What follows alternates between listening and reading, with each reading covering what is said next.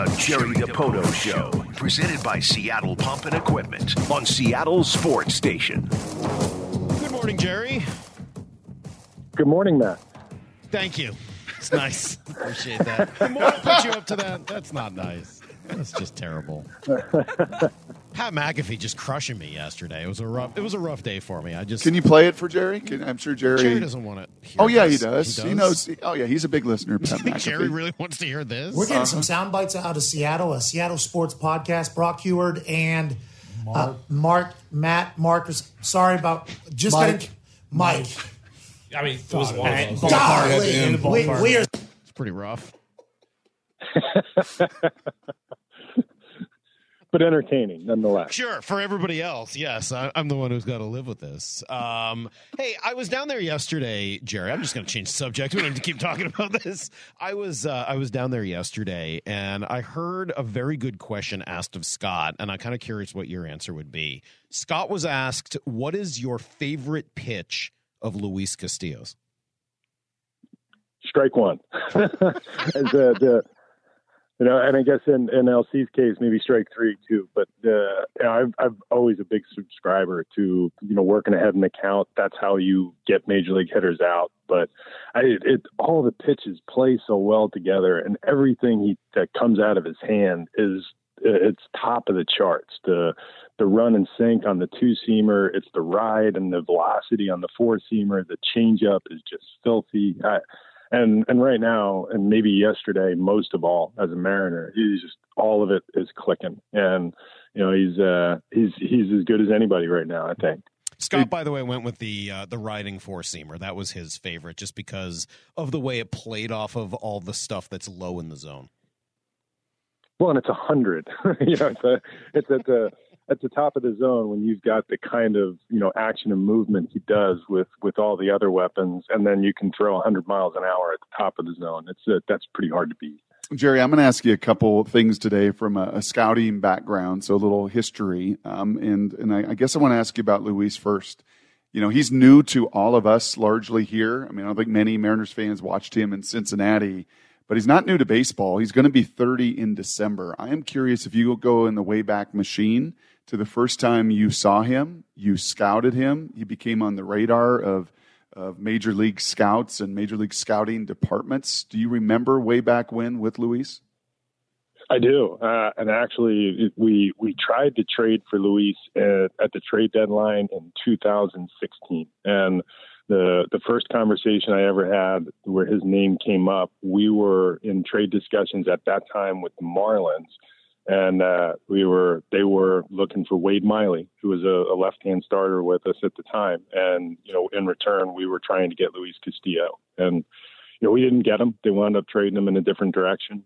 And that was our loss. And ultimately, we did trade Wade to Baltimore. But that was the first time we ever really discussed Luis. And if I recall, the first person who brought Luis to my or our attention was former GM Woody Woodward, who was with us for a number of years and almost exclusively covered the Marlins and the Rays and their Florida-based teams for those years. And Luis Castillo was somebody who was pretty high on. Jerry, we have a friend that's been in the building, and his son is a reliever for the Blue Jays, Adam Simber.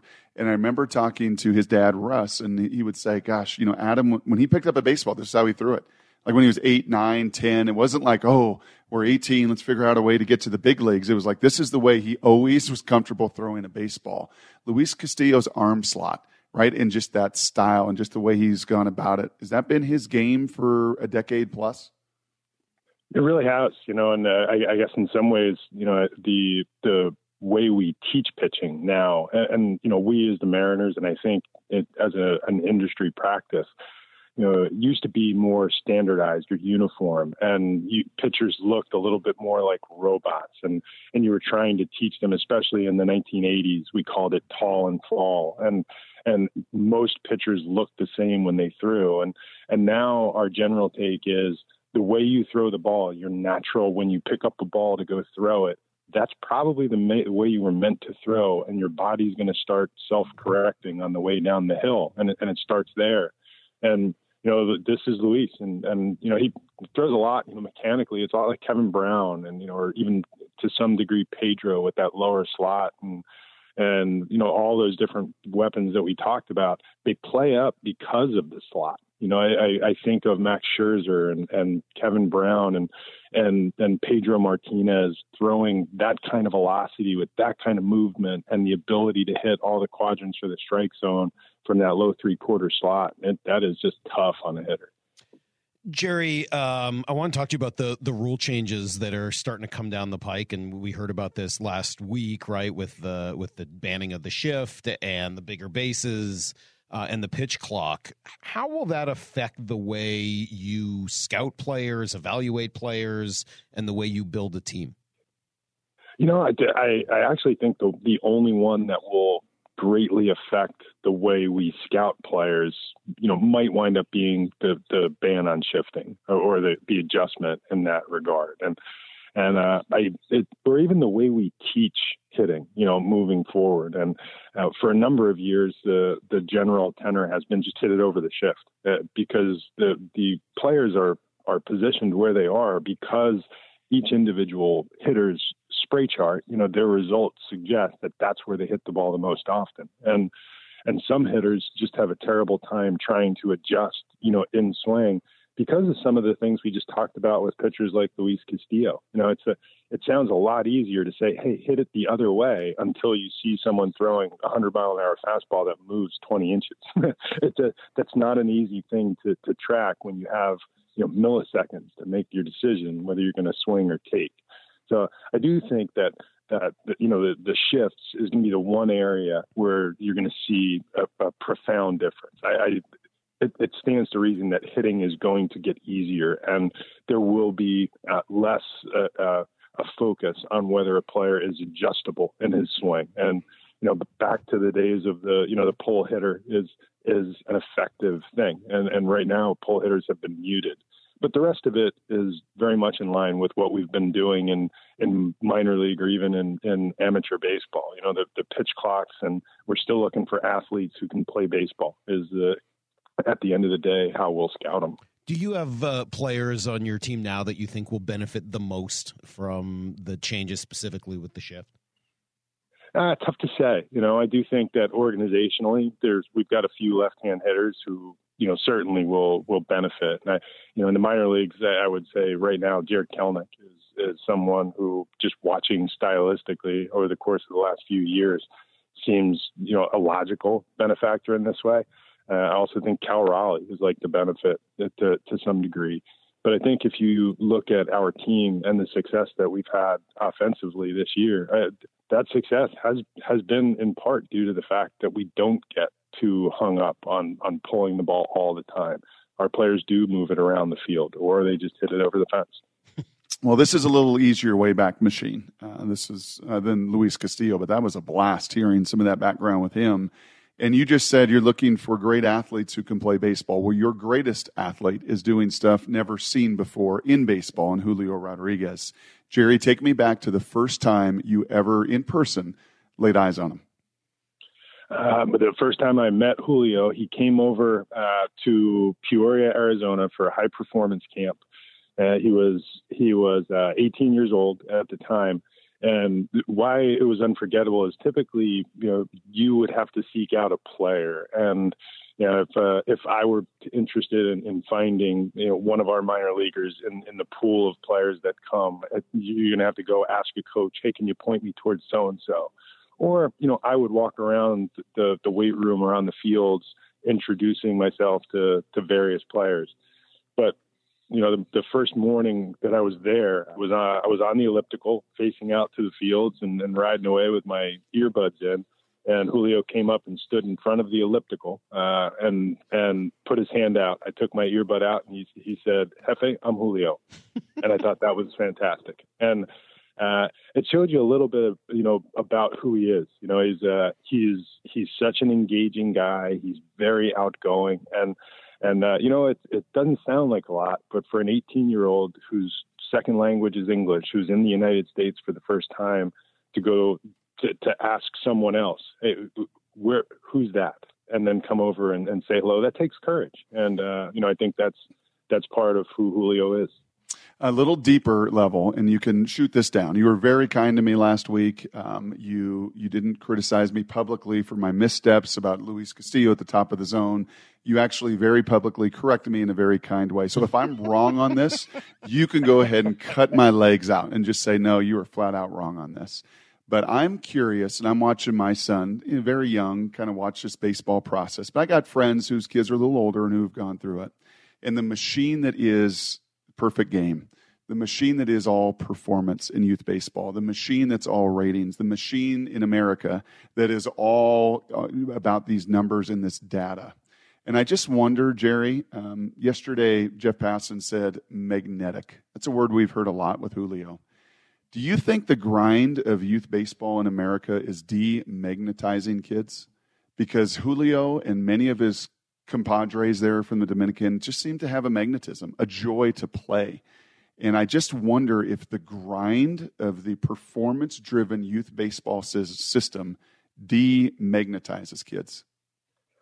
I don't think it does. And why I say that isn't necessarily because youth baseball hasn't changed. And, in the last 10 or even 15 years, the way youth baseball happens is I would call it segmented. And, we see in so many cases, we see, big events where players are playing in 3 or 5 inning increments. We see pitchers who are on very restricted pitch counts who aren't really throwing all of their pitches or facing a hitter for a second or third time in the lineup, which is something that was kind of fundamental as a developmental tool when we were growing up and when we were first scouting baseball, 20 and 25 years ago, I guess. But why I don't think it has changed the magnetic personality is the same things are happening in Latin America. In Latin America, most of the players that we sign, I shouldn't say most, many of the players that we sign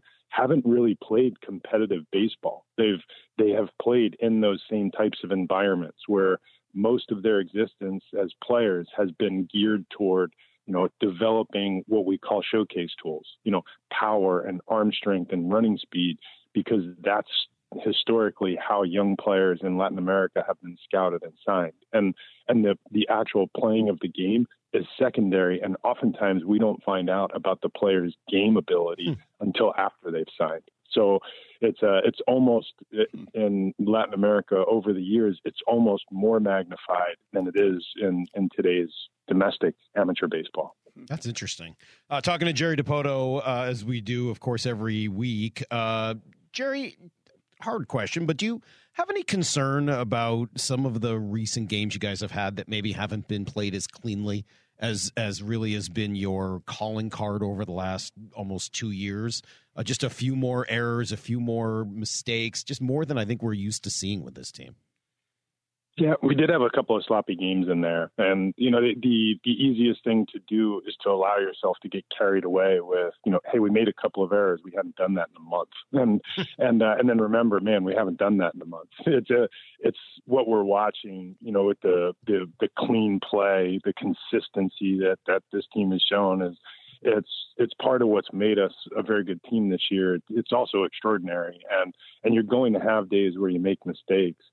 And much of this last homestand, especially the early part of the homestand, and I think I mentioned this last week, is that I almost want to provide somewhat of a hall pass because of the uniqueness of the schedule that led into it with, the extended game in Cleveland and coming back to play an afternoon game against the White Sox. And I can say to some degree, although it's been decades to try to dig into the Wayback Machine and remember, what that does to your body is it's really tough when you're playing every day and you have to get out there, and even just emotionally trying to get up and stay sharp. So the fact that we had a couple of sloppy games in there is at some point expected, but in this present case, I would say it's allowable. And hopefully now we can take our breath today and get back on track for these last 20 games. Yeah, as you look at the final 1/8 of the season and you study that historically, Jerry, what is it about teams that finish the final 1/8 well? I think you have to if you want to go deep into a postseason and win, and that's what we want to do. and you just can't get off the gas. The finishers finish. It's like coming in and closing out a win.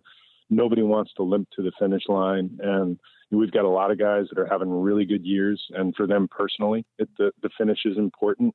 For us collectively, the finish is important.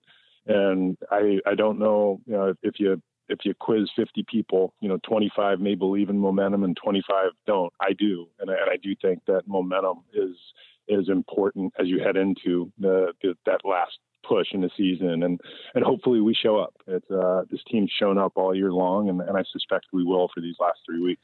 You mentioned trying to make a deep playoff run. I think everybody here would be very excited about that, obviously. But as you go about thinking who will be in your rotation for a playoff run like that, what are you looking for? What's important in choosing a postseason rotation?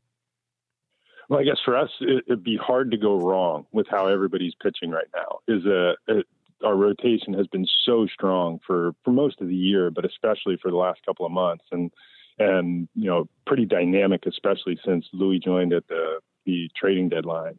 But mostly you're looking at the opponent. Who are your best matchups? You might get a team that's a little more right-handed than left, where, as we go through our meetings that head into setting a postseason roster or rotation, or even how we use our bullpen on a given night, all of those things become factors. And a lot of it becomes about who has the hot hand in that moment and how do they line up against your opponent. And those will be big factors for us as we line it up.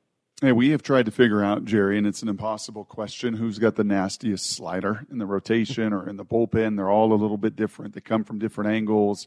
They move differently. But I'm curious, just watching Swanee again yesterday. I should call him Swanson. I can't do that. I'm a professional. When I watch him, and he's got a little different arsenal, right? He's got that splitter. Do you think that plays to his advantage, that his stuff is maybe just a little bit different than all of the heavy fastball slider?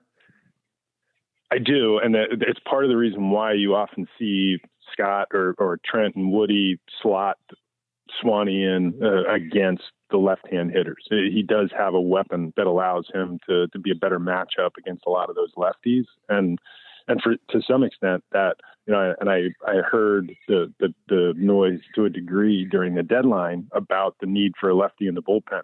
And at right, wrong, or indifferent, and fair or unfair, but Swanee has kind of assumed that role for us and has done a great job of it.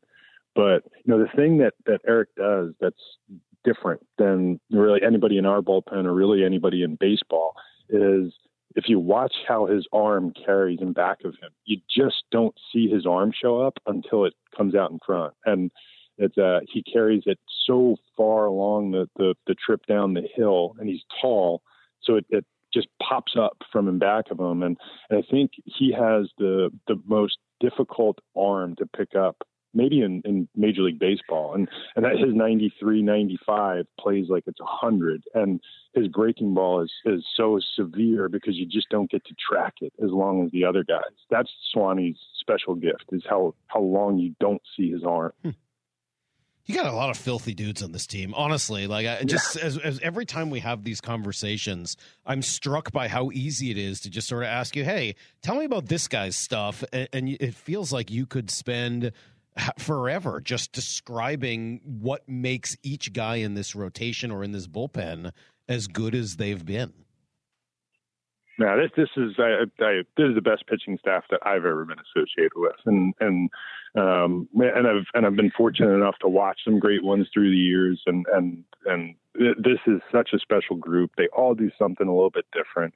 It's hard to point at an individual player on this team or pitcher on this team and not immediately be able to cite, a handful of things that they have done to heavily contribute to the team having this year. And I'd have to give credit to Kyle Torgerson, our medical team, and the pitchers themselves for the work they're doing just to stay healthy. That's maybe our biggest gift this year has been the general health of our pitchers.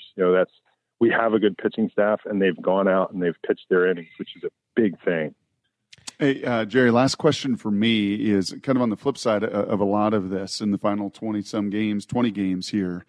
How do you get Winker going? Is he kind of study it and you kind of look at it and you guys look at it in infinitely more ways than we do? if he is to find a gear and to get back to what he has been, what does he got to do here down the stretch? It was nice to see him get on base yesterday. He'd been slumping in what has been, a very slow season for Jesse, and he knows it, and it's been a frustration for him. And at some point as a player, and it's been a battle for Jesse for a lot of the year. He had a hot streak in the midsummer. And outside of that, it's been an atypical year for him, for a guy who's been an excellent major league hitter for a number of years. And my guess is he's going to show up next year and be an excellent major league hitter. And part of what you need to do is just let it go in a moment. And I'm sure it was the same on the football field. You just have to have that moment where you just let it go and let yourself play instead of thinking about it too much. It's a tough game to play every day when you constantly are grinding on something. And Jesse's worked really hard to try to figure it out. And he's had moments for us for sure where he's delivered, again, you could cite an easy handful on how he's contributed to his team. But I think it's unrealistic to think that he's going to make an adjustment that solves this in a moment. It's just going to be letting go and having fun playing. And my guess is when that happens, you'll see the hits start pouring. Hey, what were you thinking, Jerry, last thing here, down 7-6 heading into the ninth inning on Sunday? I got to be honest. I didn't see the outcome as it happened. Me neither. Were you in a good headspace? Not a good headspace? My headspace changed dramatically in the top of the ninth inning. Yeah, and then it changed again. Lo and behold, in the bottom of the ninth. And I think the most magical part of that game was in addition to the fact that this team just doesn't quit and they always show up, and the two players who hit the ball out of the ballpark have phenomenal homestands. But in the moment, the shock of watching our bullpen go out and blow a lead, that's just like making two errors in a game. That just doesn't happen to us this year. And when it did happen, you were just taken aback. And I think for the first couple of walks in the ninth inning, you're grinding your teeth thinking, oh, don't go there. And then as the ball travels and leaves the ballpark and you're watching it go, you're just watching quietly because you can't conceive of how this would happen after watching 4 or 5 months of virtual perfection from a group of guys who have been our collective MVP this year. They've done a phenomenal job. And then when the two balls went out of the park and eventually Gino hit the game winner, that the elation that you felt because a day of struggle that they were due for, we got away with it. Jerry, we got about 3 weeks left in this season. Looking forward to talking to you next week and certainly beyond that as well. And obviously hoping and expecting at this point that the season will go beyond those 3 weeks. But 3 weeks left in the regular season. It's been a blast. We're having so much fun watching and talking about this team. We'll talk to you next week. All right, guys. Look forward to it.